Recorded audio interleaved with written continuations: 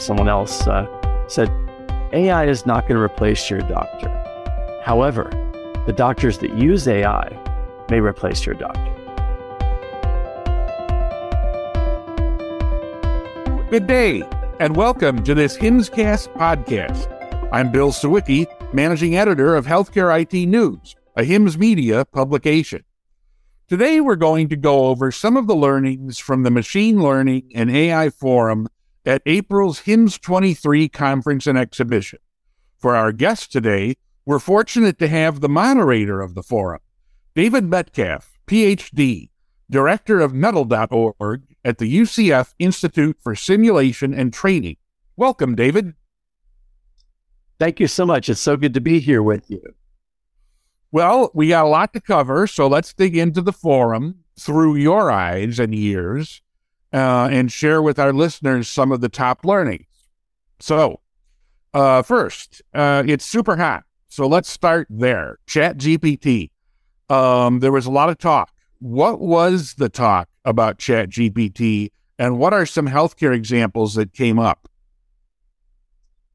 Absolutely. It's a great place to start because it's has a lot of momentum and has been the thing that since November, the newest capabilities of ChatGPT 3 and also using GPT-3 and GPT-4 has really changed the landscape of AI for the consumer, making it more accessible through a simple almost searchlight blank where you can have a conversation within a chat log, and also the power behind it too. Some of the things that we talked about and that were talked about by the other presenters through the whole day forum were the ways that you could use it for getting access to clinical knowledge. The validity of that information, is it actually verifiable? And there's still some issues with that too. So it's not all roses out there. Those are some of the things that we want to make sure everybody's aware of.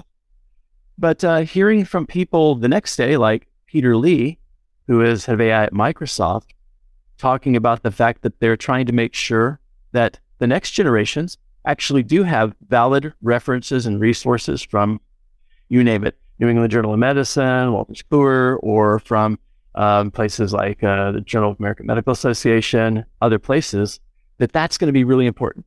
The validity and the verifiability of that data. So what is that veracity?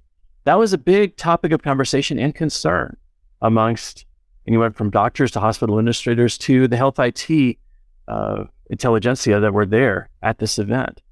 But at the same time, people showed how getting a second opinion was so easy. Getting something that could be put into the language or level of a diverse audience was so important too. Speak in the language that people are used to, not in medical jargon. How can you take that and have it be automatically turned into something that is understandable by your patients and maybe to empower patients? Those are some of the things that hold great promise if we overcome some of the issues that we have with standards, with trust and verification, with validity of information. So I heard one person, one of our speakers, say something that I thought was really prescient and attributed to someone else, said, AI is not going to replace your doctor. However, the doctors that use AI may replace your doctor. So I thought that was something that was poignant for the whole day in terms of where this technology is and is going in the near future. That's a great quote and a great way to sum all that up. Another question for you. Another big topic at the forum was voice, AI, and healthcare. So please elaborate on this subject and its importance to healthcare today. Yeah, 3 years ago, we had the good fortune of writing a book called Voice, Technology, and Healthcare for HIMSS. It's one of the HIMSS books. And we got 33 of the best voices and practitioners in how voice was changing the patient experience, the clinical experience. And we got to talk about that in the context of AI. The interesting thing in the book, it's a few years old now, but the future section, the last third of the book, a lot of it talked about how things like vocal intonation could pick up Parkinson's through the tremor in your voice and detect Parkinson's through your mobile device or just listening as a smart speaker. We looked at how what comes out of your mouth can actually, the breath can actually hold the keys to cancer detection. And we also talked about how AI today was changing the landscape and would change the landscape. We had some great people like a chapter by DeWolf and others that talked about the future of AI, what would happen by 2030. And what I found surprising was that the things they talked about for 2030, 2024 starts to look very realistic, maybe even 2023, where we are right now, because of some of these advances with ChatGPT, with other large language models, which is what these brains, these AI brains are basically called, some of the ones out of Stanford, other ones out of Berkeley and other places too, Llama, Emu, ones that you have control over too, other ones from Google and from Amazon and others, they all are starting to have them. But how do you make sure that you're going to have an easy to use interface? What's one of our most easy and natural interfaces? It's to use natural language processing through voice to interface with this. Our little team at University of Central Florida has set up a Alexa to ChatGPT interface that is as easy as just asking, I've got to make sure it's not active right here, asking Alexa for something and having it trigger and give you feedback and stuff. Those are the types of things that make these AI interfaces very approachable, feel very natural, and also pervasive everywhere. Where is there a place where you don't have an Alexa or a Siri that you need to turn off, or that you need to use and enable through your phone, through your wearable, through your smart speaker, through some integrated into building information system or hospital information system? It's just becoming that pervasive. Those are the types of things that we got to talk about in the context of now and the near future rather than the far off future. And that was exciting to see people start to understand how easily that could be used for hospitals that have a large number of people that English is their second language, or maybe they don't speak English at all. How does that help the clinical enterprise? How do you enable people through the ongoing reminders and the ongoing ability to talk to some advocate for you in this digital brain of AI that could be anything from as simple as pill reminders, which there's a lot of other ways to do that, to complex conversations that you then have reviewed in conjunction with a doctor, of course, too, or another healthcare provider too, for physical therapy or for nursing, other areas. So that was pretty exciting to get to share some of those ideas from the book, and also to extend beyond that to some of the use cases and case studies from Wolters Kluwer's, what they're doing with UpToDate. Freddie Feldman was on the panel too, and he gave both his personal story about that as well as the professional side of how that's helping in his daily life too. So those were some of the things that were pretty exciting. And just for listeners, what's the title of your book again? Oh, it's Voice Technology in Healthcare. And it's a HIMSS title book from HIMSS Media, so it's all in the family. Yep. But yeah, those are some of the things that we've been able to do. Okay. Also at the forum, you discussed privacy and security. So what is the AI angle here? And what did attendees learn on this subject? Yeah, so this was a big topic of concern, of course, too, because you have HIPAA and medical privacy, which is certainly regulated, but also just the whole ethics and what happens when you do a chat log and you talk about a sensitive subject. Who has access to that? Who has access to your health questions? When you look at ChatGPT, and OpenAI has said they keep that for 30 days and only use it to tune the engine, and then they delete that. They don't keep a long-term record of it. Is that true of other large language model AI? Does it need to be? Is that the way that others are going to handle that situation? There's a lot of ethics behind that too. And then there's your privacy. Just like each time that you put something into a search blank in most search engines, that's used to tune it to personalize for you, but also to target you into certain things that they see that you might want, or information or ads they can put before you. That's the reality of the world we live in. Is there a potential for a future that is different from that has our privacy first, and that really puts that forward? Part of why the Linux Foundation and the Open Voice Network decided to sponsor and co-sponsor this activity and event was because they are coming up with solutions to that too, in conjunction with HIMSS and other large associations and organizations that care about this. They have something called Trustmark, which Oyeda Coleman, who was on the panel, was talking about. And she had a number of things to say about privacy, protection, and the standards that are coming around that too, as we look in the face of large language model AI and what that means for doctors, for patients, for patient privacy, advocacy. And that's going to be where there's a white paper that's just come out in that area, just published about a week and a half ago. And there's also the idea that it's a community that people can join, connected with HIMSS through the Open Voice Network and Linux Foundation. Those are some of the many organizations that care about this. There's been whole ethics and privacy and security standards and whole petitions signed to slow AI down until you can get those standards in place and that trust and that privacy in place by many of the tech luminaries from Steve Wozniak and Elon Musk to others too. And then there's others that say, well, we need to at least keep up with it to make sure that we don't get behind any bad actors and do that. So there's a big ethical debate and discussion there too. The Linux Foundation and the Open Voice Network with this Trustmark program is leaning forward to try and see if we can keep up with what's going on. So that's been that was her discussion points, and very well received by the audience, and something that is really in this podcast an open invitation to see if it fits with your interests and concerns, and to perhaps join. That's great.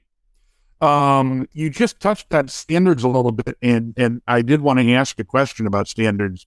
You were talking about them at the Machine Learning and AI Forum.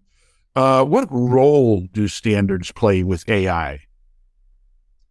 Yeah, I got the cart before the horse a little bit with that too, but some of the most important ones are going to be the ethical standards like Trustmark. But there's also other standards that need to be met and that AI can conform to. Like, how are you going to transmit data safely and securely, meeting HIPAA, using FHIR, HL7, and what are some of the ways that you can integrate AI into that process rather than it going around it or trying to do other things too. So the good news is you don't throw the baby out with the bathwater. You have all of the standards that we have now that AI should be able to conform to and help meet, maybe even make some of those processes easier on the human in the loop, whether that's a provider, whether that's the patient, or an advocate that is trying to keep your information secure and private. So if we are smart, this technology will help us to meet some of those privacy and data security standards rather than something that gets in the way of that. When I think about these technologies, I never think about them in a vacuum. A lot of the work that we do within AI is tied to federated learning inside of blockchain.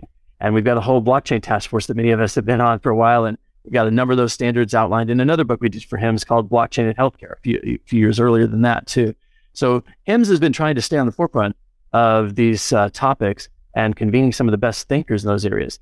When you start to add AI and blockchain together, you have trust and verification possible within your overall process. This is why some of the biggest health networks are using this to exchange data appropriately with each other, to tie it into pharmacy, to tie it into even your billing and your insurance and claims for medical, and hopefully speeding up those processes, making them easier to verify, less fraud and waste, and hopefully leading to better patient care and outcomes. And that was a topic of discussion throughout our talk and many of the talks at the AI Machine Learning Forum that HIMSS hosted.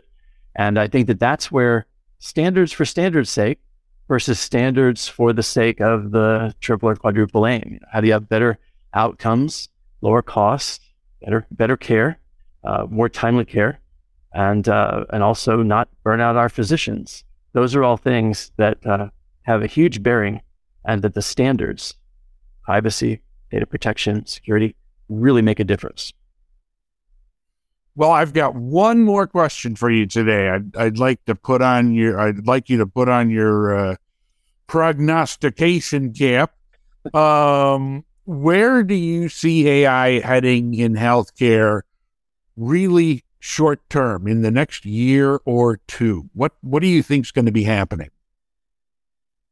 Well, I had some shocking news about a week and a half ago that ChatGPT has passed the legal bar exam, has passed the medical licensure exams, MLC, has passed the Wharton graduate MBA final exam. So if we're talking about where are these brains going, how smart are they really? That should be telling for some of us. And then to think about the fact that in an instant, it could take all that knowledge and put it into something that a fifth grader could understand, or a seventh grader, or a 12th grader, and be able to do that on the fly makes healthcare accessibility much more open. My hope is that that's where we go, to a more inclusive healthcare, when we look at diversity and inclusion, and where we look at how we can make health, not healthcare, but just health in general, more broadly accessible using these tools. The promise of a helpful assistant there with you that knows a lot, but puts it in the perspective of what your need is. That's exciting to think about. The mass personalization of health and wellness, as well as health care. I know a lot of things in HIMSS are about health care. We can go further than that. We can go all the way to health and wellness, performance, and do it at a fraction of the cost of what it would have cost. I know that, talking about the money side of it, but that's going to be some of what drives the ability to do this, where it's that broadly accessible. I told a little story of a friend of mine in Haiti who only has a cell phone, was able to access and get answers that they needed desperately for some things using ChatGPT. And that's one of the poorest countries in the Western Hemisphere. And here we are able to combine and connect in that, even in spite of differences, in spite of different country and language and everything, have those results shared with them easily with some level of expertise. It needs to be verified, but with some level of expertise. Think about what that does in our rural communities, in our underserved communities, cities across the U.S., and into our international neighbors, our friends, our partners. Those are things that I think hold incredible promise, and where I hope that over the next year or two, we start to really engage. There's certainly the geek out side of me, technology that's going to have full motion videos to explain every single medical concept that are automatically generated on the fly for your specific condition, and the ability to have 4 or 5 expert models inside of there alongside 4 or 5 human experts and panels to really advance the state of drug discovery and that side of medicine. But for me, it comes down to the human and the machine working together to produce a better result than either one can produce. That's where I think the 1 to 2 year excitement is, and hopefully and should be for us and for many of us in this HIMSS community as a nonprofit, large organization that can really have impact to make a difference. All right. Well, that's this week's HIMSSCast podcast. I'd like to thank my guest, David Metcalf, PhD, Director of Metal.org at the UCF Institute for Simulation and Training. Thank you, David. Thank you. It's been a delight. And to all of our listeners, look for another HIMSSCast coming soon.